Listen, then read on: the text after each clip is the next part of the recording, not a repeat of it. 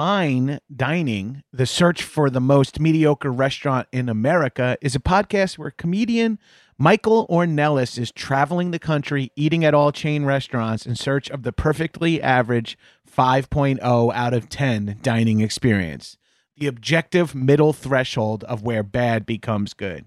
Friend of the Doughboys, Marissa Pinson and John Glover were the most recent guests as they reviewed Costco's food court. It's a two-part episode that covers everything from discontinued menu items to how many Costco hot dogs they could fit in their mouths.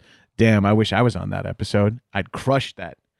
Head over to linktree.com/fine dining podcast, FINEDININGPODCAST, and click Bees Giveaway to enter a giveaway for an all expenses paid trip to your local Applebee's, the current frontrunner for the most mediocre restaurant in America at 5.02 out of 10 for you and up to 3 of your friends. And you can watch or listen to Fine Dining on your platform of choice while you're there. Enter by May 1st, and the winner will be announced on the May 8th episode. Disclaimer, $50 will be provided for transportation along with a $200 Applebee gift card. I love doing those fast read disclaimer things. Go give Fine Dining a listen. The search for the most mediocre restaurant in America. This is a HeadGum podcast.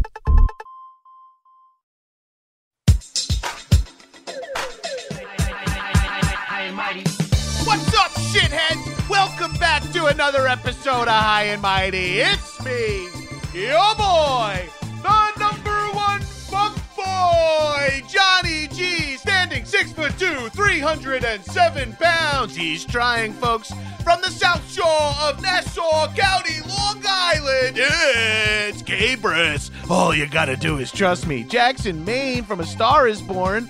Abortion is healthcare. Okay, that is more topical than you as a reference. Also joining me in the High Mighty Studios, my nearly silent co-host, Arthur Gabrus. Arthur, give him a shout out. Arthur is snoring in the living room. He's no longer allowed in the studio because he is audible on podcasts. Also joining me in the High Mighty Studios, first time guest, pumped to talk to him. We got it from the Through podcast. We got Cody Hofmockel.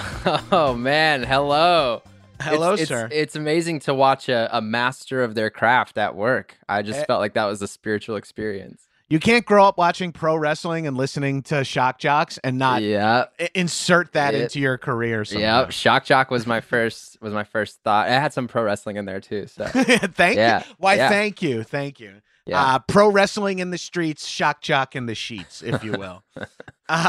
Cody, I'm so stoked to have you on the podcast, and you are, for the listeners, a total stranger to me, but I'm still so amped. I got, your publicity team reached out to me, told me about your most recent project, and it got me super amped. So we'll do official plugs at the end, but do you want to just tell my listeners like what Through is and what what the physical part is and what the show is real quick? Because it's going to be have a lot to do with the topic at hand. Sure. It's I guess Through is the reason I have a publicity team, which is weird to say, but it's my podcast I made about my through hike of the Pacific Crest Trail. So the Pacific Crest Trail goes from Mexico to Canada through California, Oregon, and Washington. It's 2,650 miles. And every year, hundreds of people start from Mexico with their dream set on Canada, and they walk the whole thing. And so I spent 5 months hiking it last year, 2022. Jesus Christ. That is... so I'm sure I have some listeners in LA who are like, I hike 3 days a week. Yeah, we go to Runyon, hit the vape and do like a 2.5 mile loop. But Cody, that is 5 months of hiking? 5 months of hiking. 5 months of hiking. A lot of playing around too. Like you go into town, you take days off, you meet a lot of people. But yeah, for like 90% of it is just walking with a backpack every single day. Dude, this intrigues me so much. So listeners of the podcast know this, but Cody might not. So I'll catch you up.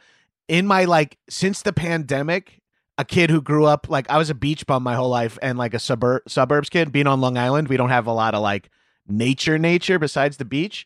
But coming to LA, Southern California, I went camping for the first time as like a 38-year-old man. And now I've been camping a few times. I own a tent. I own a big backpack with the fucking Camelback built in. And I've turned into a little bit of like an outdoorsy type.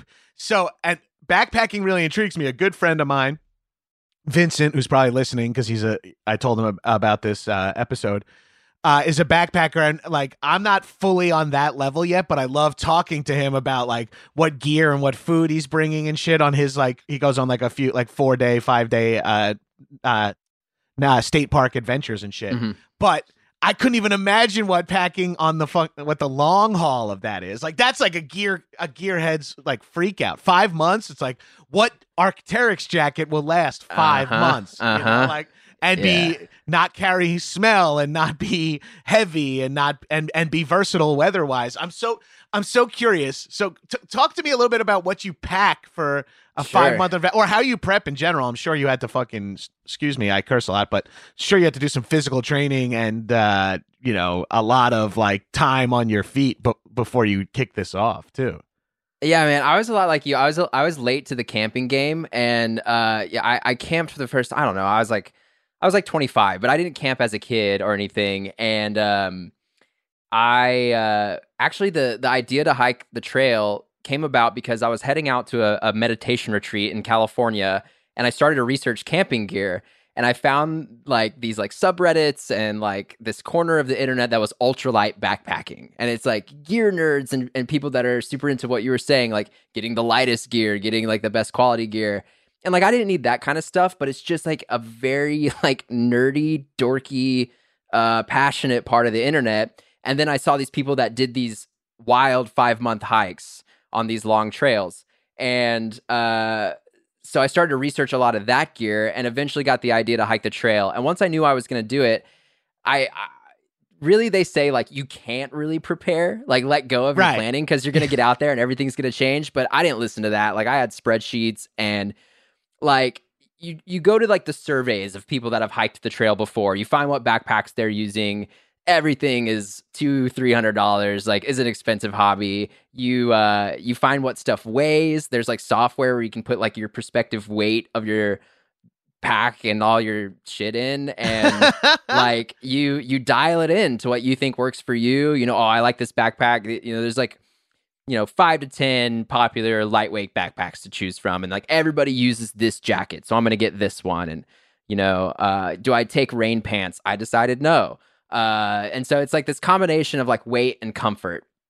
And so, in terms of like physical preparation, so before I hiked, lived in San Antonio, Texas with my parents. I had like moved back home, this whole like life change situation. San Antonio is like maybe the flattest, flattest, most, we lived by a hill within walking distance that was like the highest place in the county, and I think it was like 800 feet in elevation or something like that, and it went 1 mile around. So truly, like I started to hike 10, 11, 12 miles in a circle around that hill, and then eventually I got all my gear and started to like, what would it be like to hike 20 miles? So I just fucking like I walked as much as I could all the time.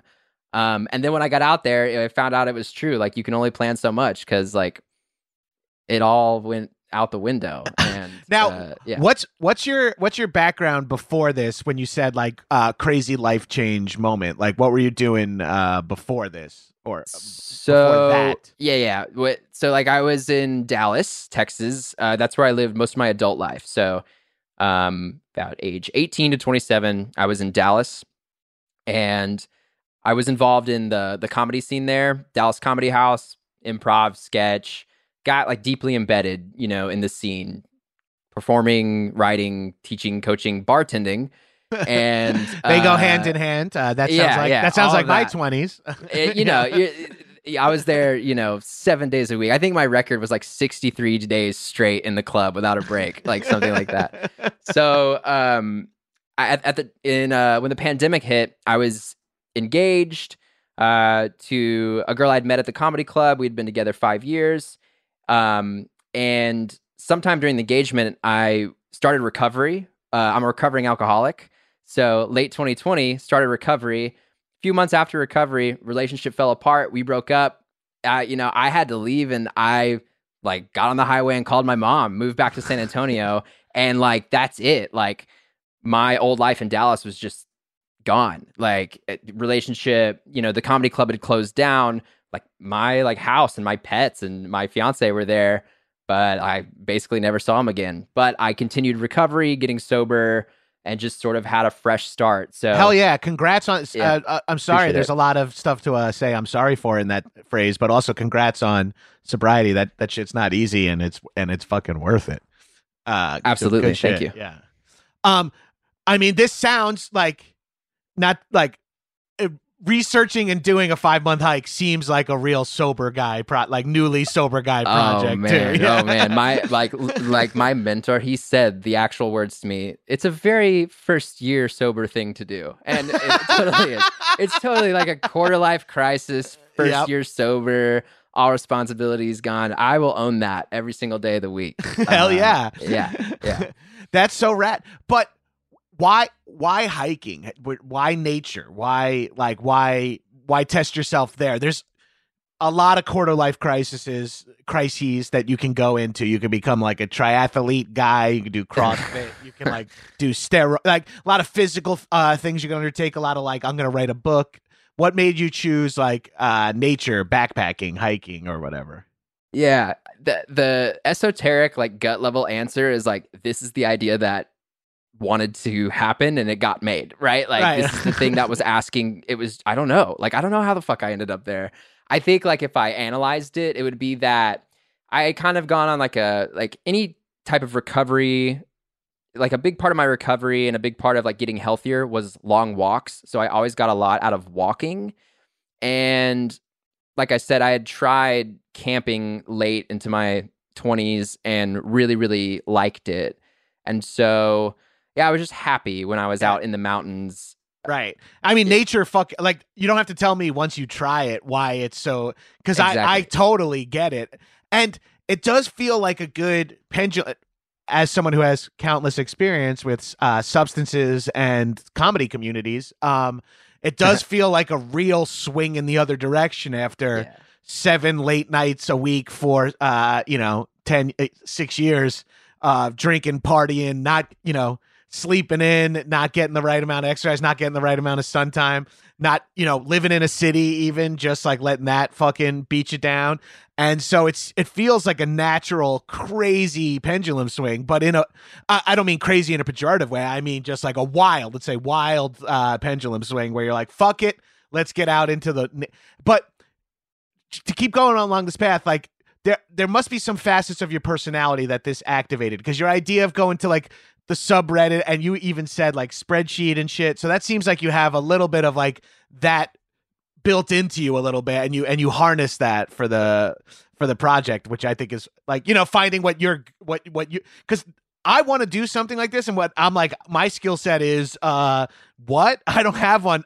Maybe that I could do my job on the road, like if I wanted to carry a podcast. Well, you carried podcast equipment in your gear, right? I worked while I was out there. Yeah. Okay, yeah. So I want to hear more about, and I'm sure I'm going to listen to all of through, but I want to hear more about what that's like being out there. Like, once you have your gear selected, are you carrying a tent and sleeping in parks and shit when you can, or sleeping in nature when you can? Yeah, so you pack like an ultralight tent. I started with a 1-person tent. I got a little bit, like I went to the 2-person model because it's just bigger and didn't weigh much more. But you carry a tent, you carry like your sleeping system. Yeah, everybody thinks in systems. Oh, I love this. See, this is the kind of fucking jargon. I love jargon, man. As a longtime improviser, you love the vocab and the jargon. Cool. I'll jargon it up. Please. So my sleep system consisted of my foam sleeping pads, Nemo switchback is what it's called. So it folds up like an accordion. So it's a foam sleeping pad. Many people go inflatable. I went foam for the convenience and the extra pack room and the weight saving. And I had a sleeping quilt, which is like a sleeping bag that doesn't zip up. So you just wrap it around the pad. So it's lighter and it's more packable. So I went with a 20-degree Thermarest sleeping quilt. And now for listeners, 20-degree means that it's rated up to 20 degrees nights. Like it'll keep you warm in 20-degree nights, which is pretty fucking cold. Yeah, it says like comfort 32 degrees, like survival 20. Yeah, 20 degrees, whatever. I mean, you also wear like all your like gear and stuff. And then I had like a little inflatable pillow, and that was essentially the sleeping gear. And then I had my tent. I had my jacket. I wore the same shirt the whole time, pretty much. So you don't change clothes. You smell like shit, like constantly. I had a rain jacket. I had my trekking poles, my water filter, a couple water bottles, food bag, electronics, stuff to record, minimal like recording gear, a battery pack to charge my electronics. And that's and a shovel for digging holes to take a dump in. Yeah, and a shovel for pooping is a great. A shovel for that's pooping. a real shift from living in a major metropolitan area and having a house. There's shit. no other way to. There's no better way to really connect to our ancestors and to nature than to take your first in the ground shit in a hole. I had to do that for the first time on a camping trip. I've done it as a few times in emergencies as a younger man, and and in the ocean as a young beach bum. But I was camping in a BLM land, and it didn't have like my first campsite that didn't have built-in facilities. So I was liberating. Yeah, pretty liberating. Like the only question was we were in a super flat desert area and it was the morning. So there was like almost no direction I could go in that the two guys I was camping with just couldn't look and see. Like I was like, I'm going to head west. Can you guys just set your chairs up that way so you're not looking directly at my pale white ass as I unload? Yeah, it's freeing in a different kind of way. Did you do like food drops along the way or like ship yourself shit? Or did you do like, all right, well, at this next town, I'll buy some fucking tuna cans or whatever? You essentially hike from town to town and like how far you have to go between towns. So some days you're packing out 3 days worth of food. Some days you're packing out 6 days worth of food. Because people who've done the trail before are like, your best bet is to go from this little town in Mexico to here, to here, to here, to here. Yeah, that's the cool thing about it is there's so many people who have already done it. There's a whole ecosystem. There's a whole culture. There's an app where people leave comments. Hey, this restaurant in this town is rude. Seriously to that level of detail. Or like, go here. This gear store is great. Whatever. Like. So these guys will let you shower at their blah blah blah. These guys, these guys don't knock on the door if you've been dumping in their diner bathroom for 30 minutes. Watch out for the creepy dude in the white van who says he gives rides, like he's real weird, like all of that stuff. So food supply, you go into town, you go to the grocery store. There are a couple places where it makes sense to mail a box. I think I mailed maybe a box or two the whole time, and you can really do it without, but. Yeah, you're eating like ramen and instant mashed potatoes and Cliff Bars and honey buns and Pop-Tarts. And if you're feeling fancy, like you give yourself a night or two of like one of those $13 dehydrated backpacker meals. But it's the hiker trash diet. Yeah, you're just on like calorie fuel, like calorie in, calorie out fuel. Gummy worms, man. It's just like, yeah. And it's got to be light. Like this, it's got to be light. It can't make you have to poop too much because you can't. Like you don't want to be dealing with that as frequent. You don't want to keep having to get the shovel out, as the kids say. But and it needs to be light, and it needs to give you like like I always see shit like that on like the forums or like when you're like in deep looking up camping stuff. It's like 640 calories for only 3 ounces of, you know what I mean? It's like, and I'm like, peanut butter and jelly oatmeal bag or whatever. And you're like, okay, sounds disgusting. But if you're saying calories per pound, let's do it. I'm like, okay, hard to argue.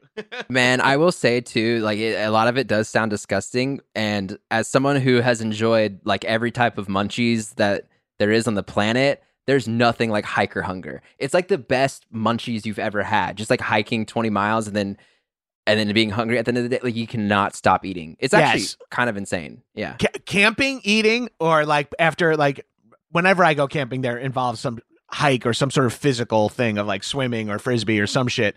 But like eating, you feel such an insane hunger. You feel so deserving of it.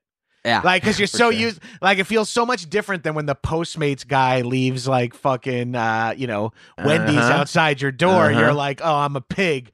But when you're at, like, a campfire, you're cooking corn on the cob on a campfire or jamming down a huge bag of almonds and raisins after you've walked 6 miles, you feel like no one is allowed to tell me. And as someone who's battled with food and weight his whole life, like, the idea that it's like, this is just unlicensed. No one can say shit. You've earned this. There's something powerful about that too. Yeah, I was same, man. Like, absolutely. And like, man, one of my favorite experiences was just like, it's town day and you've got to hike like 16, 17 miles and you get to town and you buy like one Sprite for chugging and one to take back to the hotel room or the hostel or whatever. Yeah. Like, just freaking slam a 32-ounce Sprite or whatever you can get. So, that's awesome. Whoa. I'm a big subcultures guy, so I love the idea of like these subcultures, and I've dabbled in a bunch of them over the course of my life. But question: these towns that know that people who are doing the Pacific Crest Trail are going to pop in.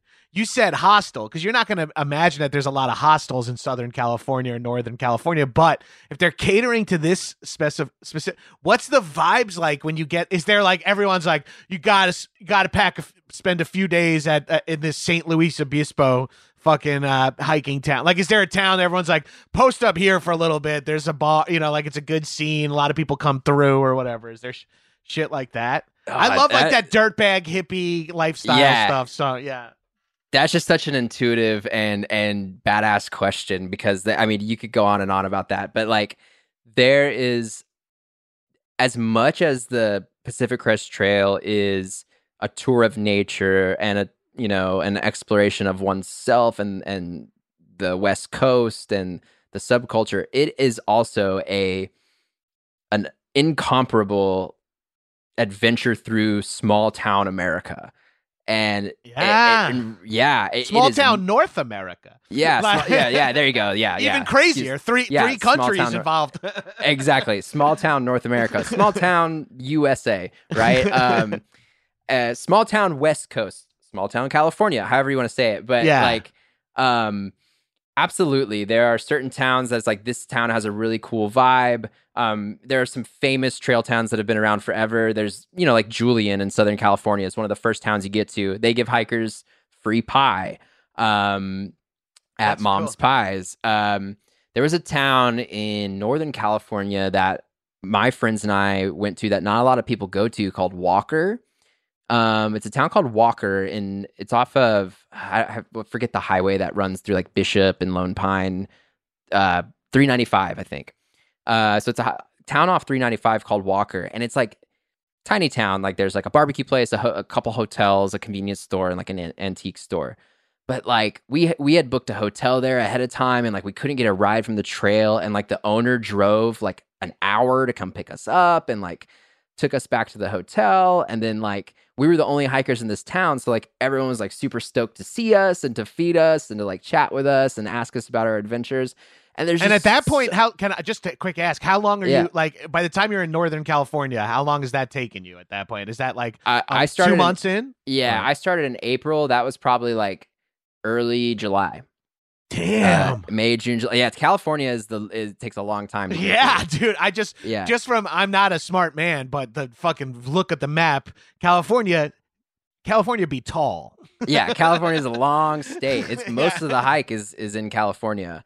But yeah, there's hostels in Lake Tahoe that PCT hikers love. There's also these people called trail angels who live in these towns.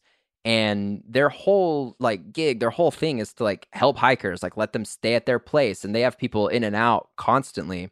There's even right outside of LA, right before you get to the aqueduct, out in the desert, there's a place called Hikertown where these people have taken.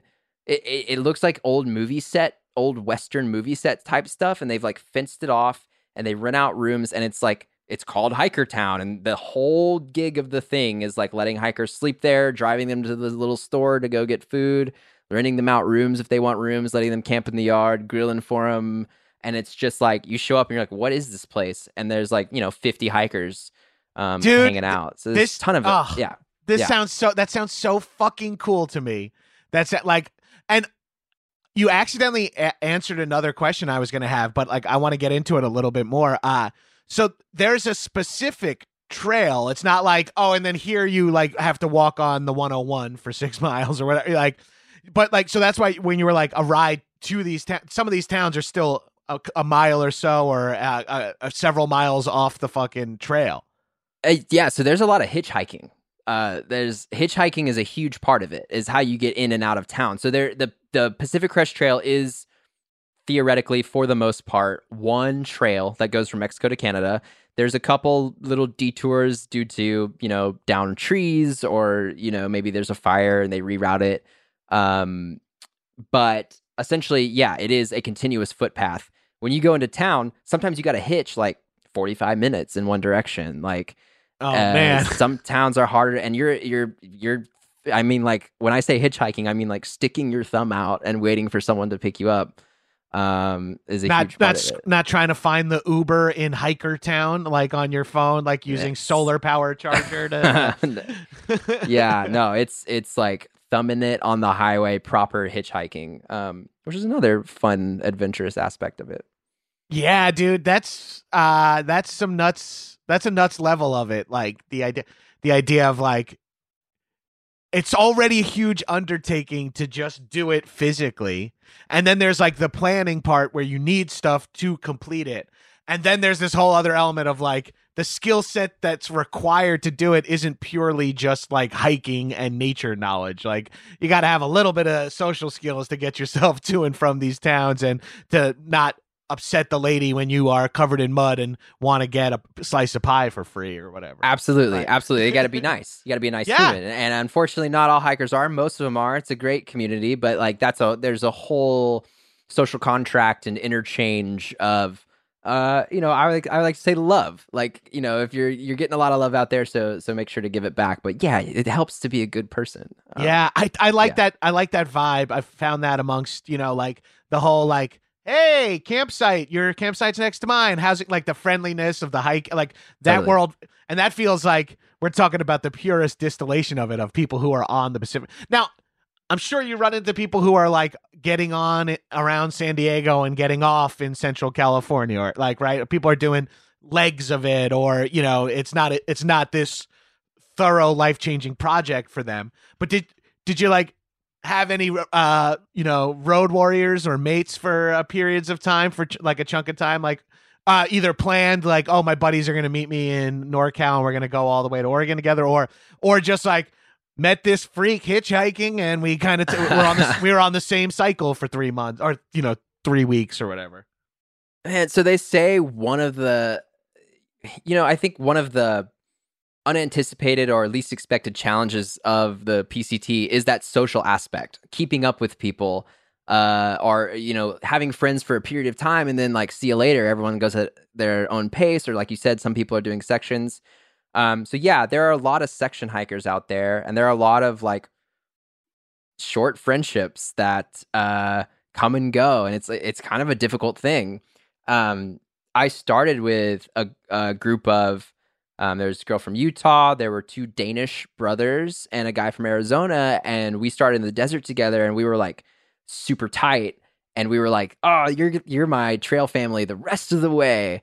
And like we did like stay in touch, and some of them stayed together, but like I got super sick in a town, and like they kind of hiked on without me. And you're like, so yeah, I get it. Like, you go, that feels like a fucking movie. Go on without me. Like, it's so much like that. Yeah, absolutely. But then I ended up meeting people that I would hike pretty much the rest of the time with. And so you never know what's going to happen. And there were people that came and went for sure. Met these kids doing the John Muir Trail, which is a section of the Pacific Crest Trail. They were 17 and 19, like super cool kids. They were like our little sons that we adopted into our group, and we called them the Goonies, and then bonded with them, and then they were gone, and that. Wait, the John Muir time. Trail, does that go through like Big Pine Lake or Lone? Because I feel like, or near there. Because when I camped there recently, pick it up in Lone Pine. Yeah. Oh, that's wild. That's cool. So it's part of the PCT. It goes through the Sierra Nevada mountain range, and it intersects the PCT for like 200 something miles. So you run into a lot of people coming south on the John Muir. Trail. Oh yeah, that's no one really does the PCT north to south, right? So it's called southbound hikers. It's much more rare. It's much more rare. People do it, and they're like animals. It's like a totally different physical endeavor, and you have a shorter window. And so some people do. Is that just because of weather? It's because of weather. Yeah. There was a lot of late snow in like Washington and Oregon last year. So people just were, in the summertime, like trudging through snow on the northern part of the PCT in kind of the late spring. So yeah, you have a shorter window because of weather. So it makes sense to go northward. Yeah. Yeah. It makes sense to go northward because it's so warm down there, and you could do that in the colder months. And as it warms up, you're not like in Washington State in their winter. You're there in their summer, which is a little more appealing of a hike then. Yeah. You got more and you're time. not in Mexico in the summer either. Yeah. Okay. Yeah.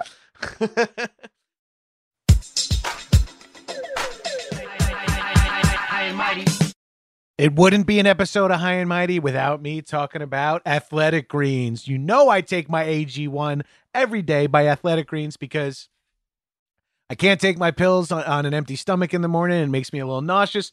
I wanted to get a first awesome step of the day. You've heard me talk about this countless times. I like it right first thing in the morning, and if for some reason I don't, which is usually when I'm hungover or something like that, I'll throw it in later on in the day. But I always have it before my coffee. I'm ready to go. It makes me feel like I've done something good for my body already, and I've only been up for like 45 seconds. So it really helps me get me going, and it's an easy way to get 75 vitamins, minerals, and whole food sourced ingredients of the highest quality that give me major benefits like gut and mood support, boosted energy, and even healthier looking skin, hair, and nails. So you got to get on that AG1. 75 vitamins, minerals, and whole food sourced ingredients, fam. I really enjoy it. It's just a scoop in water once a day. It's not hard, and it's a great, easy first step in the morning towards a healthy. You take that first healthy step, the rest of your steps that day have a higher chance of being healthy. If you're looking for an easier way to take supplements, Athletic Greens is giving you a free 1-year supply of vitamin D and 5 free travel packs with your first purchase. Go to athleticgreens.com/mighty. That's athleticgreens.com/mighty. Check it out. Are you tired of endless search for the perfect outfit? Well, Stitch Fix is here to help. Use their online platform and personal stylist. You'll have access to custom wardrobe that fits your style and budget. Let me make it even more specific to me. Have a weird body? Does shopping stress you out because not every place fits the way you want it to fit, etc., etc., etc.? Well, Stitch Fix is the easy way to get clothes that fit you without having to endlessly scroll through options. Answer a few questions, what you like to wear, your price range, your sizes. They'll find you your perfect fit. And do you know how good it feels to just look at stuff that is in your size? So frequently I'm on a website and be like, yo, this looks dope. Click on it. Sorry, we only have extra mediums, not double XLs for the big boy. And I'll tell you what, Stitch Fix goes from XS to 3XL. Damn, fam, that's for real. And they got over 1,000 brands and styles you'll love. Check them out. Even I have found clothes that work for me very well. Actually, I didn't find them. I got them from Stitch Fix. Stitch Fix found them for me. So right now, Stitch Fix is offering my listeners $20 off their first fix at stitchfix.com/mighty. That's stitchfix.com/mighty for $20 off today. stitchfix.com/mighty.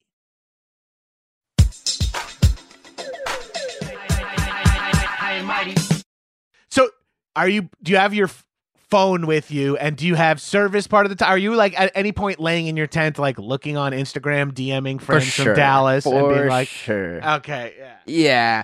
I think what I've noticed, I have kind of like I have a TikTok page where I post a lot about hiking, and I get to see people's reactions and their comments and their questions. And I think a lot of people in their mind, they picture this as like very rugged, very like you never see another human being. You're off the grid, and it's truthfully not like that. So right. Like, yeah, man, I was still as addicted to my phone out there as I am now. Like, you should see it when you get on trail and there's like a pocket of service at the top of a mountain. There's like 7 or 8 hikers just like doing all their internet shit, uploading all the photos, responding to all the family texts, doing whatever they got to do because they're about to lose service again. FaceTiming the girl real quick. Their partner. Like, yeah. I learned you can get HBO Max, Netflix, Disney Plus on your phone and download stuff to your phone in town and take it with you on trail. So I watched like the Obi-Wan Kenobi series at night in your tent. In the tent, man. Yeah, and yeah, that's totally. awesome. Yeah. Oh wait, you're selling me on this too. Like I don't have to completely give up content, and No. and if I pick up some cannabis, and I know you're sober, but if I pick up some cannabis once I get outside of Mexico into Southern California, it's all legal states the whole way. Like I think I could survive hiking. I think I could do 5 months. I really want to try this. My life is not built in any way where I have time to do this, but you're inspiring me because I'm like thinking about how funny it would be to like also try to make my backpack as light as possible while I'm still like 80 pounds overweight. I'm like, oh, my pack has to be 36 pounds. It can't be 37. It's like, dude, you're 306 pounds. Like drop 20 pounds so the hike's easier. I'm like, oh yeah. Dude, I can't encourage it enough. Like if you can find some way to do it, I always say like it'll ruin you in the best way possible, but like you could go at your own pace. People start at all different levels of ability and paces. Also, you don't hike in Mexico, so you'll be legal like in California. You start in California. Like at the border, yeah, like yeah. You'll never be hurting for weed on trail. I mean, it is the biggest moving party in the country. It's just a giant moving party. Right, you get to some area where everyone's got their tents set up, and you're like, and people are like, sit around a fire together. What do you do around a fire? Yeah, I can only imagine. Absolutely. Like, yeah. And cannabis is lighter than alcohol on the trail, so and less dehydrating. So pack light, pack sativa. No. There you go. Love it. Yeah, dude. This is now what is something I'm going to ask you a couple of specific like. Would you go shoe-wise? That's like my biggest panic. Like you have to have like the most reliable pair of footwear, right? Yeah. I mean, there are like 5 types of shoes people use, and the number one are called ultras. They're trail runners. So a lot of people think like hiking boots, but the thing to do is wear trail runners. They're lighter. I wear trail runners on my hikes. Yeah. I don't do anything like I'm not hiking in the snow ever really down here. So yeah it's all. The whole time I used a shoe called Ultra Lone Peak 6s. They're trail runners. They're what are called zero drop. So you don't say less. I love a zero drop. You mean that the toe and heel are at there's no lift or cushion? Oh, that's my wheelhouse, dude. That's exactly. Yeah.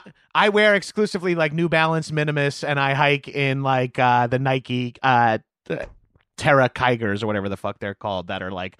They're not zero drop, but they're close. And this is exciting me. I am literally writing down all of this exactly. Dude, you're more ready to go than you realize. Like, drive down to the border, start walking north and see what happens. Like, you figure it out as you go. Like, but yeah, the ultras are great. Put some insoles in them, and they're the lightest on the market. And I still use them. Lone Peak 6s is what they're called. Oh, awesome. I will now. And then my next question is along the way, like the HBO Max thing was really intriguing. Was there anything that you were surprised was an issue, or you were surprised something you thought was going to be a major issue and then wasn't on the trail, or something that you didn't even like foresee that was like, I couldn't believe how annoying bugs were, or, like my socks got wet at one point and it was a disaster. You said you got sick. Like that sounds fucking brutal. Yeah, I can tell sounds that like story. The worst time to get sick. Yeah. Yeah. So in terms of like things I didn't anticipate, you said bugs. You've never seen mosquitoes. If you think you've seen mosquitoes, go to the Sierra Nevada mountains in the summertime, and it's just like people were having like mental breakdowns because of the mosquitoes. Like they're just clouds of them. And I luckily I had my DEET on me, but I've never seen mosquitoes like that before. That's horrifying. I've seen some like swarms on trails before, and they weren't mosquitoes. It's still just a swarm of bugs is terrifying. It works. Yeah. I'll say like, I'm not sure that it's easy to mentally prepare for what hiking 8 to 9 to 10 to 11 to 12 hours a day it really truly feels like every day, like on your psyche, right? Because like you're hiking for the most part alone, and you're stuck with your, like, I always like to say, like, I'm stuck with this asshole referring to me. Like, that's who I'm spending the most time with. So I think, like, you can't really put into words how much of a relationship you're going to be forced to develop with yourself, and like how much shit you're going to be working through. You're really, I can only, there's not enough podcasts and audiobooks in the world to not get you really fucking introspective after day 21 of being alone on the trail. Absolutely. And you're camping with people and you've got your friends, but that's another thing. I think, everyone has a different experience. A lot of people see this as very solitary, but the reality is it's very social. And I think you have to be prepared to like meet and be attached to and lose people, and then also like coming back from it was so hard. I had no idea. I didn't even think of this. Yeah. Yeah. I mean, it must suck to like have to wait for the blue hand signal to cross a street and shit like that. Yeah, that was the biggest of my problems. I was like, why can't I walk anywhere? No, like, man, it's just, it's a combination of things, but you like say goodbye to people. Everyone goes their own way. You start to go back to quote unquote normal life, and your body's also just used to this like insane amount of exercise, endorphins, dopamine, novelty, nature, fresh air, nature. And man, like the first week I could barely get out of bed. Like, and it was surprising. I didn't expect it to be so palpable. So I wish I would have prepared a little bit better for that. Oh yeah. I mean, that's like, I don't know what your scene was pre-sober days, but that's like frying your fucking dopamine receptor and serotonin receptors, and then coming back and being like, cool, let me open up my laptop in my fucking apartment or wherever I live now. You know what I mean? It's like, that's a real hard, as we used to call it, the come down. It's a fucking brutal come down off that. It was certainly a come down. Certainly a come down. Yeah. Oh, that's now, is this like the first of many physical adventures for you? Like, is this something where you're like, oh, I got bit by that bug, now it's time to find a job, make some cash, and then take 6 months off and do the Incan Trail or do some other crazy ass fucking setup? Through hiking ruined me. Like, it ruined me. Like, I want to do it all the time. Like, it's all I want to do. It's like my next goal is a through hike. So kind of loosely. Sorry, just you, because that's the name of your of the show is Through as well. What makes something through hiking? It's not like you don't get out where you started, more or less. Yeah, a through hike, like the loose definition, I would say, is hiking a trail from end to end. So in kind of the U.S. through hiking world, it's the Pacific Crest Trail, the Continental Divide Trail, and the Appalachian Trail are the three big hikes. But any trail that you do, if you did the John Muir Trail from where it starts to where it ends, that's a through hike of the John Muir Trail. Right, so you're doing it from mile 0 of that trail to the last mile of it. On the Pacific Crest Trail, some people say like anything over 500 miles. Some people call that a long ass section hike or a lash if you do like 500 miles. But I love that there's like a passive aggressive term for like, yeah, you practically hiked it. A nice lash, buddy. Like, yeah. And like my thing is like, who cares? It's like if you do it's a through, like you're in the through hiking world, you're a through hiker, like whatever. Yeah. Like it's all just different definitions and semantics. But that's what through hiking is. It's doing a trail from end to end. Oh man! So do you have any other targets? And I don't mean if there are future seasons, don't spoil them. But like, if you is there any other like, oh, everyone who's done the Pacific Crest is like after that you got to do that, because like the Appalachian one is a kind of famous one on the East Coast. Yeah, and I'm from the East Coast originally, so I didn't. But that one is a little less like weather friendly. Like that one, you run it, like it feels a little dicier. It really depends. Yeah, it really depends on the year, because like this year, the Pacific Crest Trail is almost impossible because of the record snowfall in the mountains. So this year's hikers are having a real tough time. Oh shit! Yeah, but I would love to do the Appalachian Trail and the Continental Divide Trail.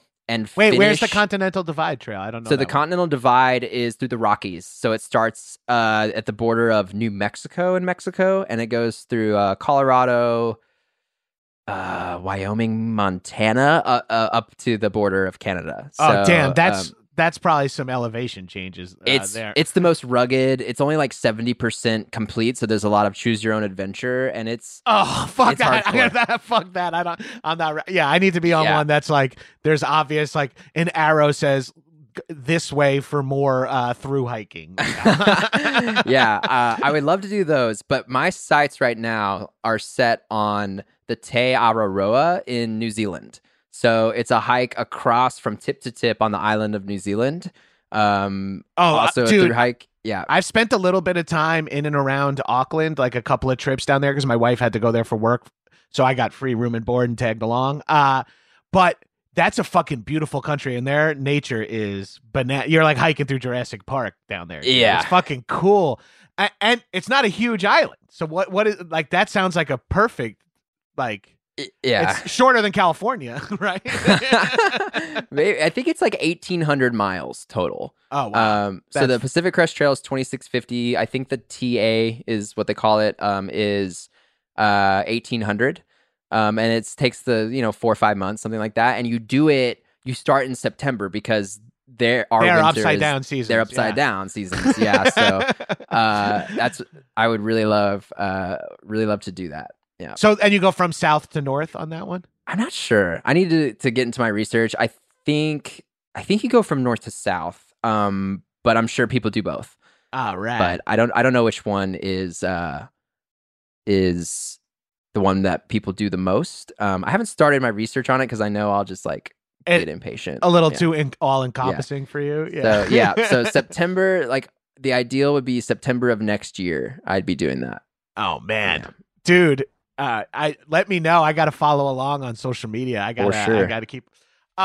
What do you do to chase that feeling that you got on the through when you don't have 5 free months? Is it a weekend of camping, a pack in, pack out, couple of nights somewhere, some sort of glamping nature situation? Like what do you do to try to what's the word? Approximate that experience. I mean, I know there's nothing like hiking over 3,000 miles, but what do you do to like chase that sensation or to do warm up versions of or something in the meantime? Like, or for a listener who's like, that sounds amazing, I just don't know when I'd be able to do that. Like what could be like a small, like, I guess the answer is a sort of, and you tell me what you do personally, but I would guess maybe, a pack in, pack out hike where you like do Glacier National Park in 4 or 5, some loop or something like that with your gear or some shit.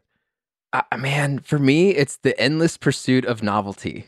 It's there's new experiences, and it's my inability to sit still, right? Like, I think the through hiking thing goes way deeper. It has to do with like my existential dread and my recovery and all that stuff. And it's like, constantly.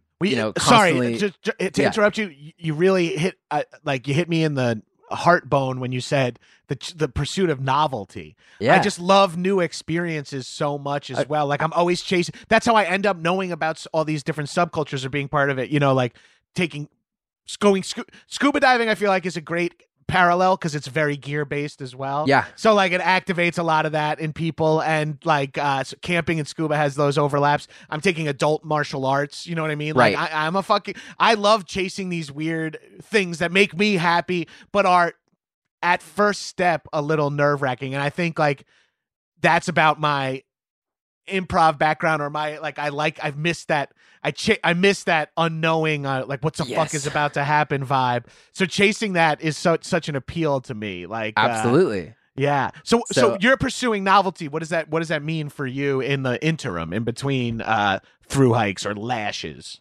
I moved to Los Angeles. Hey, welcome. Right? Yeah, thanks. I moved to LA, right? I met a great girl here. I've got a new girlfriend. Like we move fast. We're this is her apartment that I moved into that we're staying in. Man, keep that dirtbag hiker lifestyle going. Look, I pay my rent. Okay, good. And it's a combination of planning the next one really gets me motivated. She was agreeable to planning for the TA in 2024. So that honestly, that gives me life. Like if I have another one to look forward to, I can put my head down and do my work and that's my carrot to Yeah. go. But It feels less shitty, like working long hours if you're like, come September, I'm taking 6 months to go across the globe and across a country. Yeah, totally, like, totally. yeah. And like you said, overnight backpacking trips. I went back on the PCT for an overnight with her a few weeks ago, and it was like surprisingly like so good for me in a way that I didn't expect. But it was like really nice to be like, this is still here. I can still come and do a short part of this and take someone and show them where I camped last year and throw the backpack on and take it out. I did a walk from just outside of Los Angeles to Las Vegas. That was about 200 miles. I did that in March to promote the show at Podcast Movement. So like definitely got my distance hiking in there. Whoa, where do you camp or stop along that? Like you can't hike 15, right? No.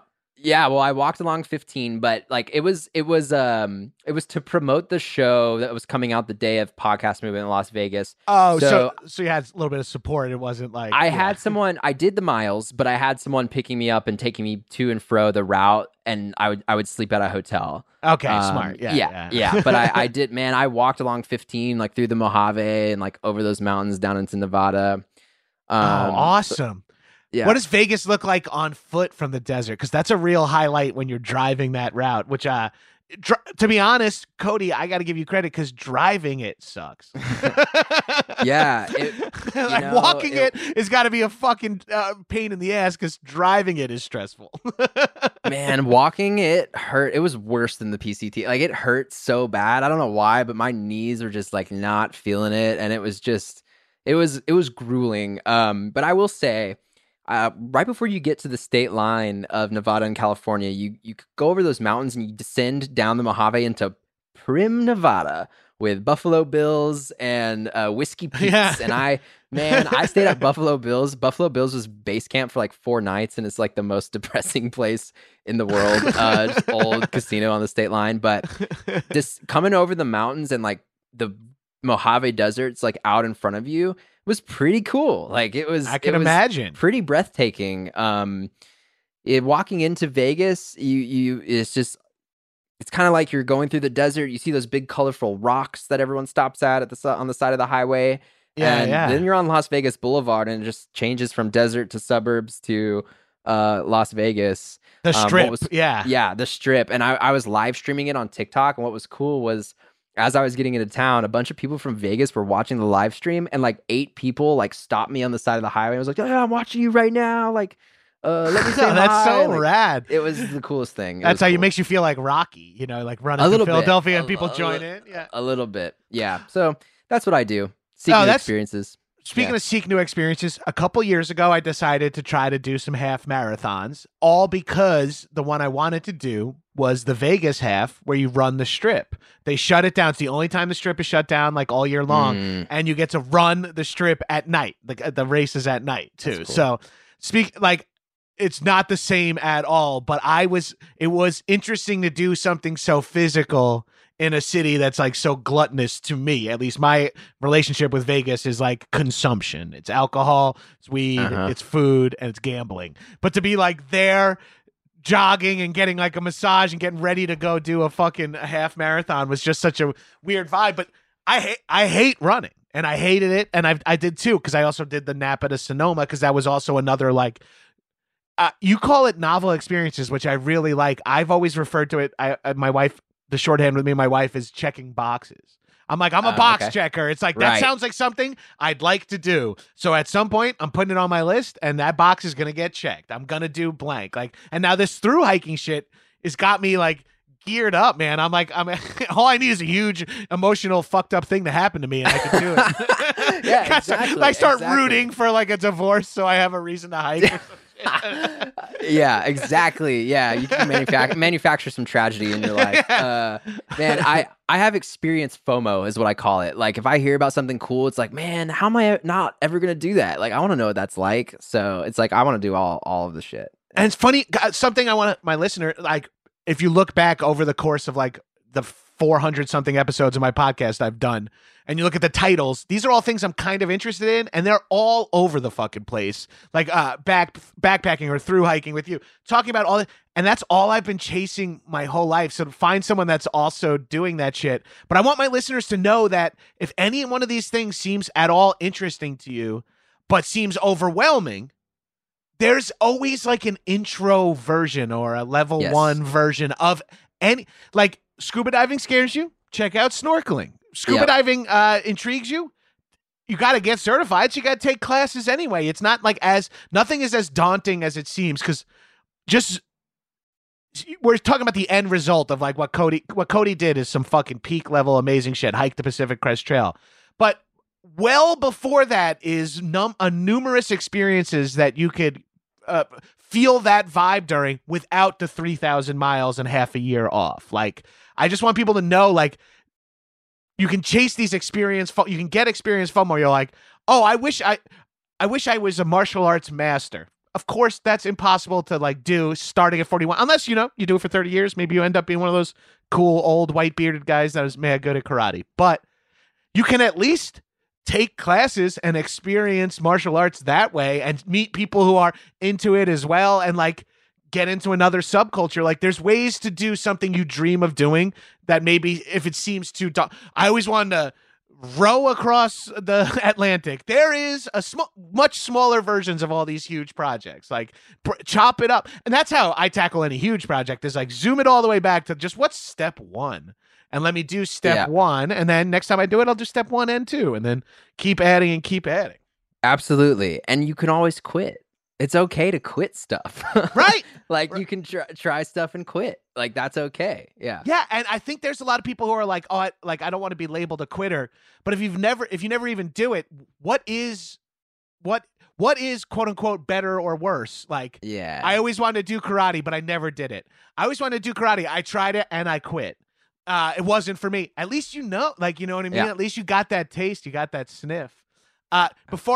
Before I get you out of here, Cody, I had one last question, then we'll talk a little bit about plugs, where people can find through and all that jazz. Where near LA does the PCT hit? Like, if I wanted to just get on it as locally as possible for a little bit, what is that? Angeles? Does it go through the Angeles? Is it? Yeah. There's actually a good amount of access points. So it crosses under I-10 right over by Palm Springs, like cool. So outside of LA. So like on the way to Palm Springs, it goes under I-10 right where the route to Mount San Jacinto is. Oh, well, wait, you live in LA now, so you got to call it the 10. That way. Oh yeah, my girlfriend gives me so much shit because apparently calling it I-10 is a Texas thing. Well, hey, I'm a New Yorker, so I was calling all these shits highways and parkways, and they were like, "No, they're freeways because you don't have to pay. They're free to you." And I'm like, "Oh, okay, sorry." I'm doing my duty as a 10-year vet of the LA scene. Right, the 10. So you can come underneath I-10. That's where it cuts through there in the desert. That's fucking rad. Got the 10. The PCT intersects the 10, and it goes north from there. So it goes up. It takes a western turn pretty much after that, I think. And so you can pick it up. It goes through like Big Bear Lake and Wrightwood, and then it crosses 15, I think, over Cajon Pass, which is where I started the walk to Vegas, so that was pretty accessible from LA. It goes west for a long time, out by Acton, and I think it's called Natchez is how you say it. I think you're right. Out in the desert, and you can pick it up there too, and it goes along the LA Aqueduct for 20 miles. So there's a lot of different access points. I would say like the Acton section is probably the closest to drive through, but you can go out to Wrightwood and get it. You can go to Big Bear and get it. You can go out to I-10 and pick it up as well. Oh, awesome. Or the 10. Sorry. Get it right, Cody. Jesus Christ. You know what? Why don't you leave town for 5 months to find yourself and come back? Yeah. I swear I can say the in front of the freeways. Well, I recently was in New Orleans, and the 10 is there. We got on like the 10 to get to the airport, and in my head I was like, I should drive like the FOMO hit me like in experience. I was like, I should drive the 10 from Santa Monica all the way to New Orleans. And like, I just had that idea because I keep talking about it on the pod, and I think I'm doing that partially for like, someone to make me stick to it.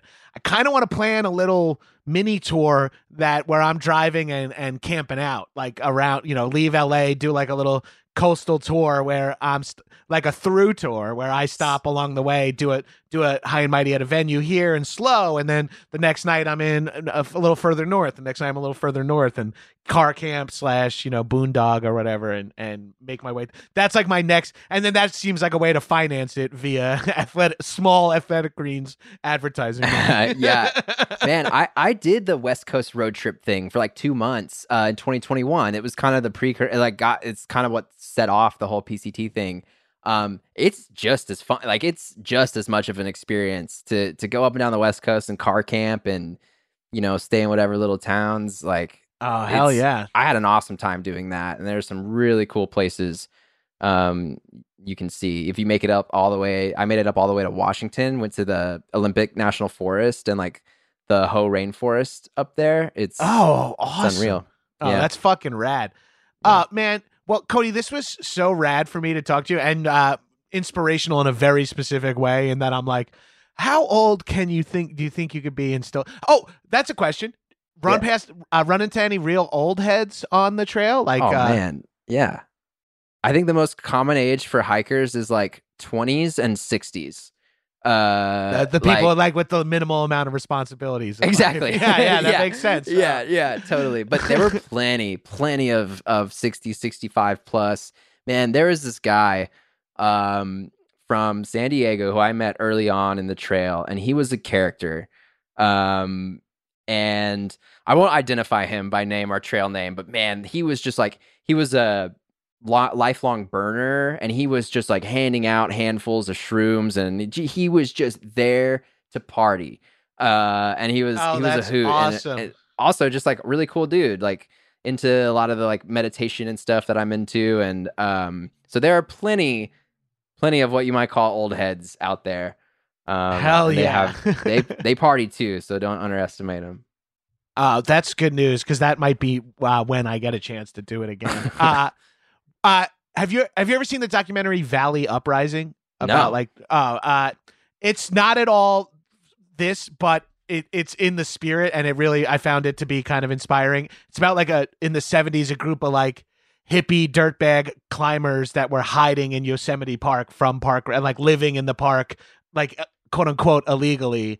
And it's kind of like about the vibes of what that was like, running from the park rangers and like living like in this like scrap together community. And it kind of got me inspired for like more dirtbag-esque lifestyle stuff. So the second the PR team reached out to me about this, I was like, I'm going to listen to this podcast, and I also now have the ability to talk to this dude. Love it. Love to hear it. Yeah. Hell yeah. I'm too. proud to be a representative of dirtbags, I guess. You don't have to. Wait, Emma, my engineer, pull that quote and just air that on every fucking... Hardly. Hey, Cody, what's this dirtbag thing I'm hearing about? No, you don't understand.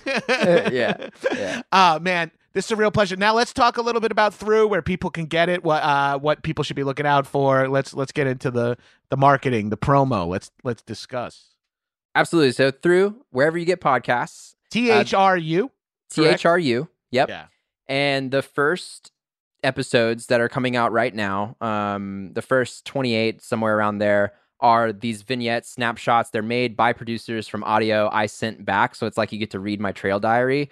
I don't even listen or like approve what goes in. And I sent a lot of like just, losing my mind type of stuff back to them. And they put a lot of together. Spiraling on audio. For sure. So it's like you get to like be a fly on the wall and like see what it's like inside of a person's head walking on trail. There's also recordings of people I hiked with. And then later on in the year, I'll release the series I'm producing, which is a narrative docu-series, narration, sound design, kind of from the 30,000 foot view of before, during, and after the hike. So that's recovery, rad. the hike, and afterwards, all that stuff. Oh, that's awesome. So if you're take out your phone right now, whatever app you're listening to High and Mighty on, and add through, subscribe, and listen. But at minimum, subscribe. That's what I tell them. Yes, Get to it eventually, but at least let's juice the metrics here a little bit. Let's fuck with the algo, baby. And anything else you want to plug, Cody? This was a real pleasure, man. Thank you. Yeah, TikTok and Instagram. Cody's going through it. THRU. Those are my social channels. And yeah, I really appreciate it. I had a lot of fun. Thanks so much for having me. Oh man, please. This was a blast. As for my plugs, as always, 101 Places to Party Before You Die now on HBO Max. We're trying to get more episodes. Help us figure that out. And then also actionboys.biz for super long conversations about classic action movies. Not for everybody, but maybe it's for you. Bye, shitheads. High and mighty.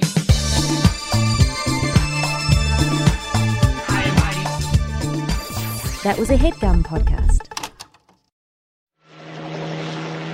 In a part of the world where there are no rules. Holy shit, guys. I'm so pumped. I definitely have not watched this since I rented it on VHS in 92. Strangers united by the threat of death. We got all the fucking major players. Seagal. Vladimir Putin is a good man. Arnold. Here, come, give it to me. I need you to cream pie me now. Stallone. People are loving this movie. See, it's got a lot of You're heart. mentally irregular.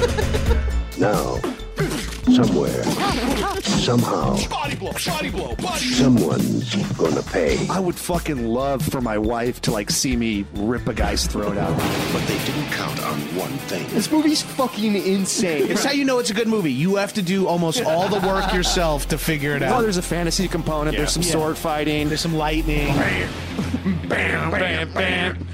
Bam, bam, bam. There's a new game in town. You wake up after a few years, and then you don't even know who you are anymore. We're gonna be making Terminators. We're gonna make a really great deal with the Xenomorphs. I don't hate him, but I've been in a room. Yes, I understand. This is now the 20th ending of the movie. I am dark. I'm your dad. Action boys. Boys will be boys. Subscribe here for bonus content and more free stuff from behind the paywall. To get new episodes, become a patron at actionboys.biz. Do it. Do it. Come on, do it now!